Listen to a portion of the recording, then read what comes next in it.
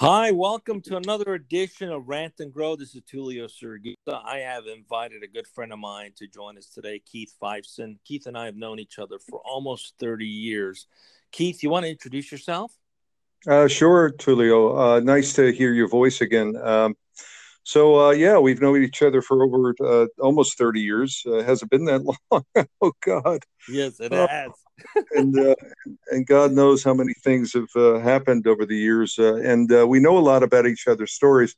But, I think we know each other through MCI telecommunications back in the day when we were really helping the world to communicate and connect and do it anywhere, anytime, any place.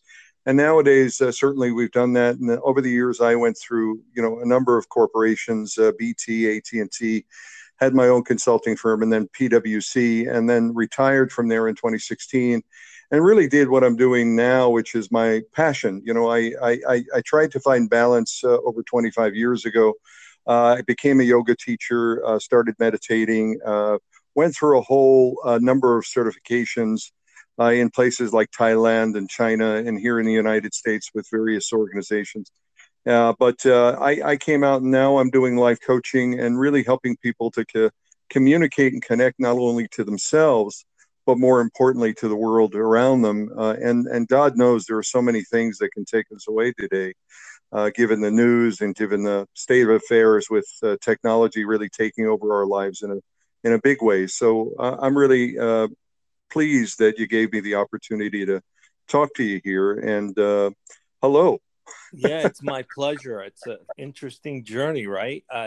Just a little thing most people probably not aware of.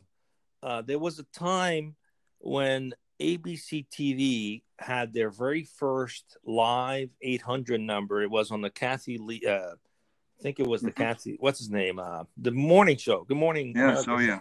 Yeah.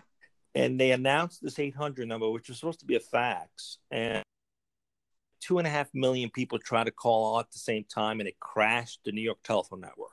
Crashed it for hours, and then obviously the world wasn't ready for that. Today it's so simple. Everybody calls in. America's Got Talent. Millions of voters call the same 800 number. Right. But back then the technology wasn't there. And if you may not recall, you may recall, we brought that up, and actually what came out of that was what turned into what was designed to solve that was Signaling System 7. Oh, yes. Yeah.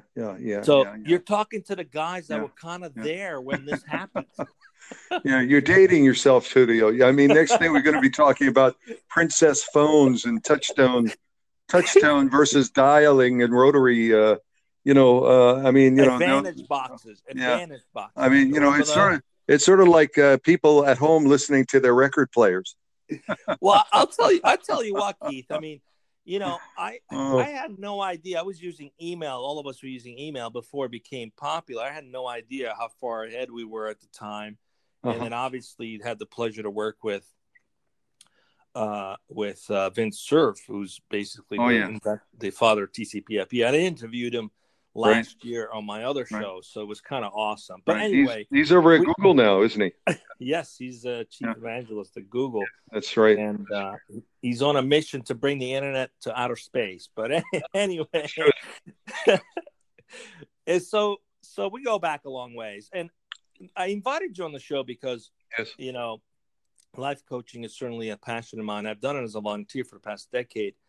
And it's one of the things I do on the show, Rant and Grow. And the common theme amongst all the guests is that quite often beliefs are the things that hold people back. And those beliefs impact people's ability to have the high level of self-worth needed to move forward. And really that's the purpose of a life coach, is to bring back balance into someone's life and to be able to help them believe in themselves. But I'm talking with you, I found something fascinating that you said. You had worked a lot on mindfulness and specifically the impact of trauma and how we live in a society that's very void of discussing trauma. I'm curious to learn more and share with the audience, to take it a step further. Give us a little synopsis on what you've learned so far and the impact this has on people in general, on how they show up in their lives. Sure, sure. I think one of the things you started out with, I think is just wonderful. You know, on my email, I have a quote by Anas Nan, or Anais Nin. I think that's the right pronunciation. But she says, you know, we do not see things as they are. We see things as we are. You know, so we don't see things as they are. We see things as we are. And I think that's at the heart of, you know, how we look at the world. And, you know, you and I come out of the technology area and the telecommunications area, but you know, when we were back in the day, you know, there were only, you know, 5 or 7 channels, TV channels, and of course now it's not only television, it's also the internet, and it's a bifurcation or a dissemination of not only information but also a fragmentation of our awareness and our attention, and a lot of that is being wrapped up in trauma. A lot of it is vicarious trauma. And as a result of a lot of that, we experience direct trauma or explicit trauma. And, you know, everybody has trauma. And trauma is something that, you know, it can happen when mommy and daddy leave the room to take a wee wee, you know, but and at the same point, the child will cry and sees it as a traumatic moment. The question is from an attachment viewpoint, whether or not, you know, you're able to go ahead and resolve that, and you're able to come to grips with that, and you're able to understand that perhaps that is something you can get over and move past, and you can have a narrative around it, a self narrative, or a narrative around the world, so that you can really make sense of it. And unfortunately today, I think in society we're getting a lot of implicit trauma, and you know, it's through the media, it's through TV. You can't go out and see a movie nowadays if you know, all the movies are somehow around the end of the world, or you know, certainly a majority of them, if not all of them. But you know, I think that's one of the things that we all have to deal with in order to get our narrative straight. So, what are some of the key examples of that? Obviously, you know, mommy and daddy leaving the room, that's not materially going to impact someone's life for their future. But what are some of the traumatic situations that people are afraid to deal with? Well, you know, I will tell you that, you know, it may not be exactly mommy and daddy leaving the room, but I do know a fellow quite well, you know, that, you know, mommy didn't show up for him at school. And at the end of the day, mommy didn't show up for him, and he was trying, and he had to, you know, there was another problem in the family, but he now, as a result of that, has problems with relationships, trusting in relationships. So there was an attachment there that was broken. There was How old was this? How old was this individual when that happened? He was all of 7 years old when this happened. Yes, so that's the one thing I've seen too, is anything before the age of 9 becomes like a hard-coded belief. Right, right. So and it becomes like your reality when you're an adult. So his mom didn't show up. That was traumatic, and then I guess he created a belief someone who loves you might not be there for you when you need them. Exactly. Now, that's not necessarily an explicit belief system, but it's from an implicit viewpoint. It is an emotional hardwiring that, because, you know, what gets fired gets wired from the brain, from the neuroscience of the brain. So what we wind up seeing is that, you know, in the body, this is a visceral memory that is held and stored within the body. Now, the question then becomes one of, from a narrative viewpoint, how do you then take that story and objectify it in a way so that you can provide some narrative to what happened to mommy and daddy? What happened to me? Was it really all that serious? Were there other people there who could take care of me? Can I move? Can I forgive? Can I accept? Can I accept? And then can I forgive? Right?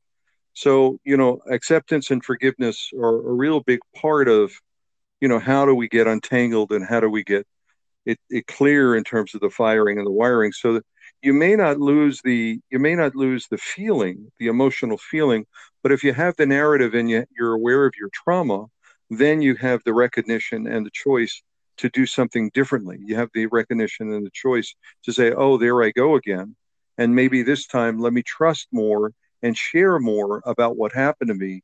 And maybe through my sharing, I can develop a connection, right? I can become finely attuned with the person who's with me, and we can sync up. Yeah. Yeah, absolutely. Hey, look, Keith, we can certainly talk about this and give all kinds of examples that are abstract, but I'd like us to get a little vulnerable here ourselves. Mm-hmm. Sounds good. So I, in talking about trauma, I came to grip with something myself about 2-3 years ago that was life changing, and the fact is, I didn't even know it was such a traumatic moment in my life that actually impacted me as an adult, specifically my relationship with women, which manifested in I'm several marriages in. I mean, that's just the kind of impact it had. It is that profound. And I was fortunate enough that my wife said, "You've got some anger issues," and I was like, "I'm not an angry person at all," but there was definitely some anger issues that I had to come to grip with, and this is what happened. So I was fortunate to do a journey with a shaman, and in that journey, I was able to go back in time, and I went back to the time I was probably 2, maybe 3 years old. And my mom, I think she was having an argument or something with my dad. It had nothing to do with me, but she took and I was kind of screaming. I was hungry. I knew there was attention that I was wanting. I remember this distinctively at that young. And she got upset and broke what was basically my favorite sippy cup. I mean, I had this favorite sippy cup and it had 2 handles on it. It's weird how I can remember the details of this thing. It was like a seafoam green, almost like a light blue. It was such detail. And when she broke that sippy cup, I was devastated. And at the time, I didn't know this till years later. At the time, I created a belief that the person that loves you the most, the most closest to you, the person you're supposed to trust 100% implicitly, that's going to have your back, will eventually let you down and hurt you.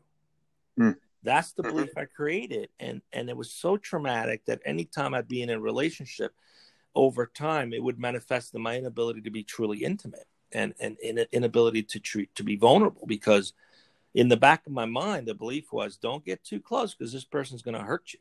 And in some cases, I literally manifested those kinds of relationships because that was my belief.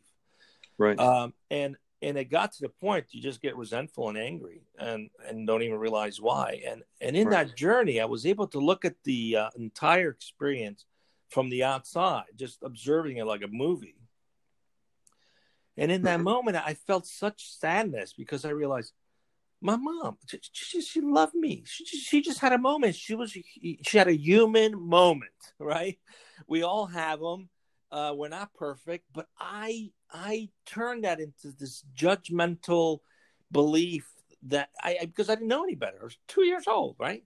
That people who love you are going to hurt you. It was such a stupid belief to actually even gone there, because as an adult looking at that situation, I was like, she just had a moment. It had nothing to do with her less loving me enough or wanting to hurt me.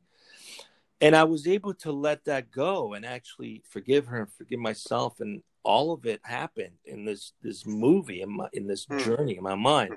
And then I played back my entire life from that moment forward, in all kinds of moments that manifested this negative trauma throughout different experiences of my life. Because unfortunately, that's the problem. It's a self-fulfilling prophecy, right? Your belief keeps And I literally, as I looked through the movie, I didn't see all those moments, like they were gone. It's almost as if I erased them. And it set me free. I got to tell you, man, I integrated from that journey for about a year afterwards. Just the knowledge and the wisdom and the understanding that came from that. That was really a gift. And I get the chills talking about it because it changed my life. But I was, but it required me wanting to be vulnerable enough to go there to deal with that trauma.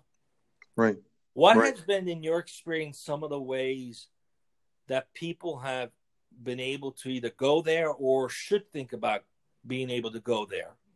Well, you're so right. And, I can tell you, all of my traumas, or talk about trauma in general, but I think one of the things that's been very, very helpful, that helps you to get, rewired, if you will, is to, I use mindfulness and meditation as a part of my practice, as a primary part of the practice, to go ahead and help people to calm down this chatter, this chatter of being a human doing and not a human being, and really settling down to go ahead and take a look at the things that are holding us back. Because mindfulness really is sort of lifted out of a 2,500-year-old Buddhist tradition, and part of the mindfulness outline is really to gain recognition and choice. And that's really, recognition and choice are the two primary things that if we don't have recognition and choice, recognition of what's going on inside of us, what are our feelings, what's happening now, and then choice, give me 8 seconds, 10 seconds, give me some recognition and help me to have a little time so that I, between stimulus and response, there's a gap. So, it's a wonderful Viktor Frankl line, between stimulus and response is a gap. And this is where the opportunity is to go ahead and change your life. So with this mindfulness, we wind up working with individuals so that they can go ahead and throughout the day, whether or not it's being in traffic or whether or not it's being with a loved one and she says something, he says something that, is maybe not said the right way, and old patterns, old behaviors just come up, and, you can feel like you're a victim or a victor, or you can feel like you somehow have to attack, or you can stop and say, oh, wait a second. Oh, okay. And have that recognition and choice. And that's been a very, very good part. It's one of the reasons why mindfulness over the last, 30 years came from basically a part of meditation to now it's over $1 billion industry, because the neuroscience shows that what gets fired gets wired. So if you can rewire it, if you can go ahead and make a different choice, then you can go ahead and look at new behaviors. Some people in the psychology field will argue that it's a slippery slope. You think? I don't agree. But some will argue, because maybe it's just their way of justifying the complexity of psychology. But my question is more like, how do you identify that you have trauma to begin with? I mean, how does someone create enough awareness to identify it?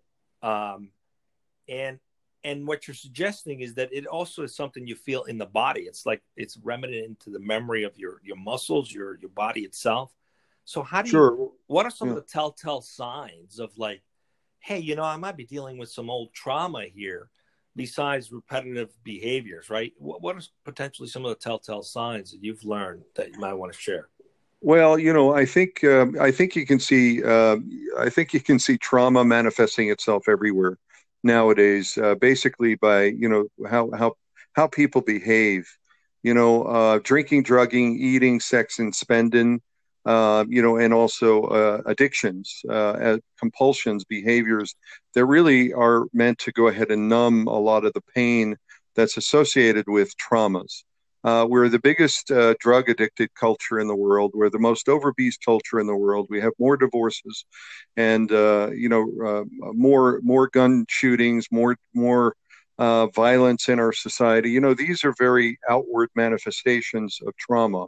And, if you look at, people who get hurt people, and or they hurt themselves. And, those are definitely ways of looking at trauma. I work with people who want to do the right thing. They want to eat the right thing. They want to go ahead and be loving and kind and caring and charitable and considerate of others, but they just fall on themselves and they trip over themselves again and again and again and again. So the real question then comes to, okay, well, if you know that you're doing the wrong thing, why aren't you behaving in a way that allows you to go ahead and do the right thing? So, this is where trauma really happens. It's like a broken needle on an old record player. The record skips again and again and again. We know what the right thing is, but we keep on walking down the wrong street and we fall in the hole. So, these are the indications and the telltale signs of trauma. So this begs a question. obviously we're not a country where that has the highest levels of trauma. Everywhere in the world is trauma, but we have the worst manifestation of anywhere in the world. So my question is it because we're not comfortable talking about it? We're not willing to go there? Is it because there's such a big sort of a shaming society? I mean, we thrive on shaming people. I mean, the news, it just kind of is what it is, right? I was listening to a TED talk by Monica Lewinsky, which was basically making the case for how we love shaming. It's like an industry, and that obviously wouldn't encourage people to talk. In your opinion, what do you think is the issue? Are just people afraid to be vulnerable and go there and talk about it? Why do we have such a high level of negative manifestation from things that in other parts of the world, perhaps they're dealing with it differently? What you have in your travels, what have you noticed that's different? Well, first of all, yes to all of the items that you've said. We are a trauma-ridden society. Everyone has trauma, either explicit or implicit trauma, meaning that they've, experienced themselves and they have an event that they can recall, or somehow they've identified it emotionally. They know there is something that's holding them back, but they haven't specifically identified the particular circumstance like you identified when you were a kid, because implicitly the language is not there, right? Right. But when you're a kid, you don't have the language, so they're not emotionally literate and they don't have the languaging of that. But trauma is something that, you don't see, and it carries not only psychologically, but also in the body, and it repeats itself. That's the nature of trauma. So when you see these shows and you see what's happening in our society, it's no wonder that, it's repeating itself again and again and again and again. Could a society itself actually be suffering from trauma? Oh, yes. Yeah.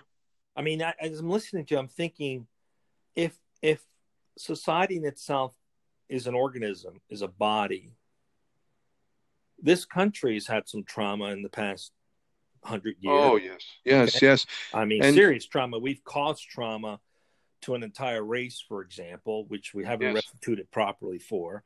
Yes. We haven't restituted at all, actually. And so, in essence, we as a society are living and suffering from a trauma that hasn't properly healed. Oh, yes, absolutely, without question. I believe that is inherently a part of, systemically, a part of what, we deal with here in the society. And whether or not it's, repatriation of, understanding that we've created so many troubles, never mind the fact that we as a society never mind slavery, but also, let's take a look at the American Indians. There is something that really is very systemic, and it is repeatable. And trauma is one of those things that, suddenly you're standing on top of your trauma and you're saying, okay, war is good, guns are good, never mind the fatalities, never mind the issues, never mind the psychological issues. And, oh, by the way, if you're not there, then somehow you're a snowflake, So I think these are big issues: psychological, emotional, and the way you deal with it is by numbing. And we are a society that has learned how to numb better than any other society on the planet. So how do we change that, Keith? Well, I got to tell you, I never thought of it that way as I am right now, in terms of the society being a body, and collectively this body is suffering from trauma that we haven't healed, and we have chosen to numb through all those things you mentioned. Right.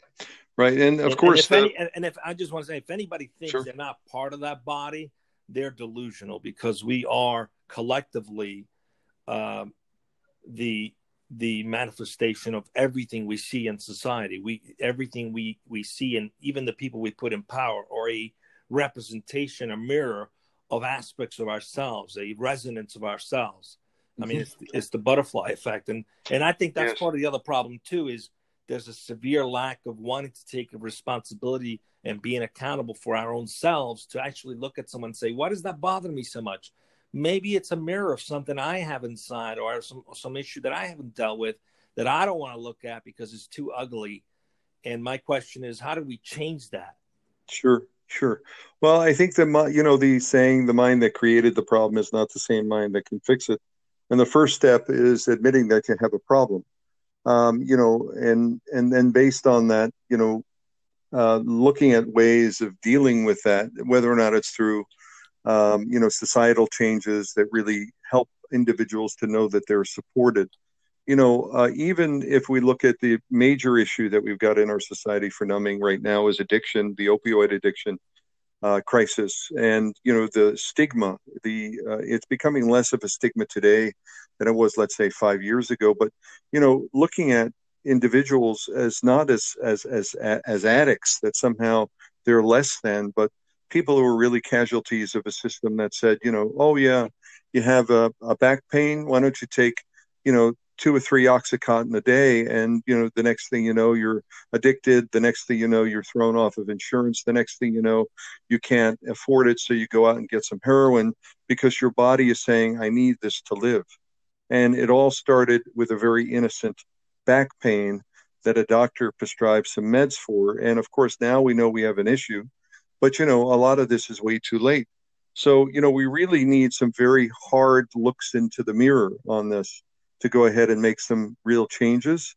And I don't think that we're going to see that right away. Certainly, I don't know if we're going to see it in this generation. I do believe that we see another generation coming up, and maybe a complete sweep of the whether or not it's the Congress or the president or the Senate. I think there's got to be some really drastic changes afoot, because when you're sick, you really have to check yourself in and maybe go on life support and try to figure out how to get well, because that's where we're at. Indeed. I think you said something interesting about not sure if we'll do it in this generation, and I would probably agree with you. Personally, I think we have to do away with what I call the people-pleasing disease. We are so concerned about other people's opinion that we end up doing what makes us look good instead of doing what makes us feel good. And I mean, I love people like Gary Vee and his message to millennials, which is like, someone just meets you for 2 minutes and they judge you like they don't know you. They get a picture of you for like a minute or 10 minutes, even for an hour, and they make a judgment of you. They don't know who you are inside. They don't have a clue who you are. And yet they make a judgment, and then we internalize that judgment and take it in for what they're saying as if it's valid, but they don't have a clue who you are. How could you allow that to even impact your thinking about yourself? And I think that's part of the challenge is, in order for us to get to a place where we would be open and okay with, we're truly looking at trauma as just the same way we would treat a cold, right? You don't demonize someone for having a cold. Right. I think when we stop worrying about how we look and start worrying more about how we feel, we might actually have a shot of breaking through. Yeah, I totally agree with that, Tulio. I think the thing that I talk about with my clients, living life from the inside out rather than from the outside in. And, a lot of people live life from the outside in, and they let that go ahead and be a reflection in terms of who they are. Rather than having self-worth, they determine their self-worth by their net worth. And, that's not a right way to live. When you determine your self-worth based on your own values, your principles, where you came from, what you came through, and what you jumped over to go ahead and get to where you are, then you're living a life from the inside out. You're not living life from the outside in. And granted, it is a compromise. You can't just be me, and you have to look at life from the outside in as well. But I think many people are judging their self-worth based on their net worth. And, it's become a consumer-ridden society where, and a mechanized society where, from an emotional viewpoint, what we used to value as, ways of really having compassion, care, love, care for the community, care for the family, care for the elders, care for the history, things of that nature, which are really much more, I think, intrinsic inside out values rather than, how much money you have, what are the things you have, where do you work, what kind of a job do you have, what are you wearing, and so on and so forth. Those are very, very, material. It's a materialistic, consumeristic kind of perspective. So I think we need to get much more to that inside out, living life based on values rather than the value of everything, or knowing the price of everything and the value of nothing.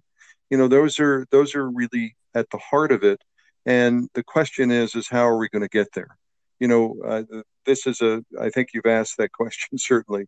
I don't know how we're going to get there, especially when we know what's happening with technology is dumbing down the right side of the brain. It's enlarging the left side of the brain for, logic, rational, thinking, left side of the right side of the brain being for emotion, left side being for logic. I think those are real questions. Now, at least they're teaching in the schools social emotional learning. They're going ahead and finding, my granddaughter who's 7 years old said that was her favorite thing to do is be a part of the mindfulness and the meditation. She didn't just say that because of me.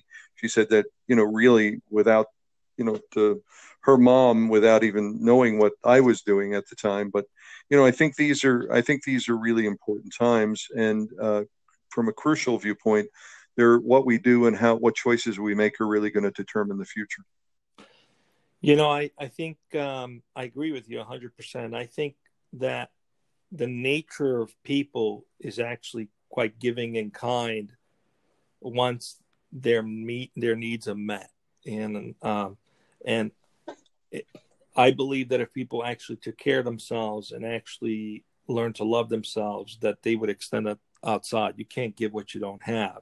And I think part of the problem is also this dogma and doctrine, which has been around for a long time, about not being good enough, where everything is through some third party that approves of you or not, doesn't, and that mindset creates a bit of a prison for people where they think that they're not worthy. There's so many elements and complications to this issue, Keith, but I keep asking the question, how do we solve it? Because I want to plant the seed that more people should ask that question, because the beginning to finding a solution is asking the question, right? Right. So really appreciate speaking with you. We're up on time. Interestingly enough, Keith, do you remember when we used to have breakout sessions at conferences that were like 2 hours long? Oh, yes. Well, it turns out now they're only 30 minutes because that's about the attention span of most people, which is why most podcasts are only 30 minutes now as well. 30 minutes seems like such a short period of time, but that's all people have attention span for. And unfortunately, it's probably going to get shorter and shorter. But anyway, it's been a pleasure talking with you. I'd love to connect again in the next season. And any words of wisdom you want to part with today for the audience? Well, just be here now and be here with your full heart and an open heart. That's it. Great words of wisdom, Keith. Always a pleasure. Thank you for listening, everyone. Until next time.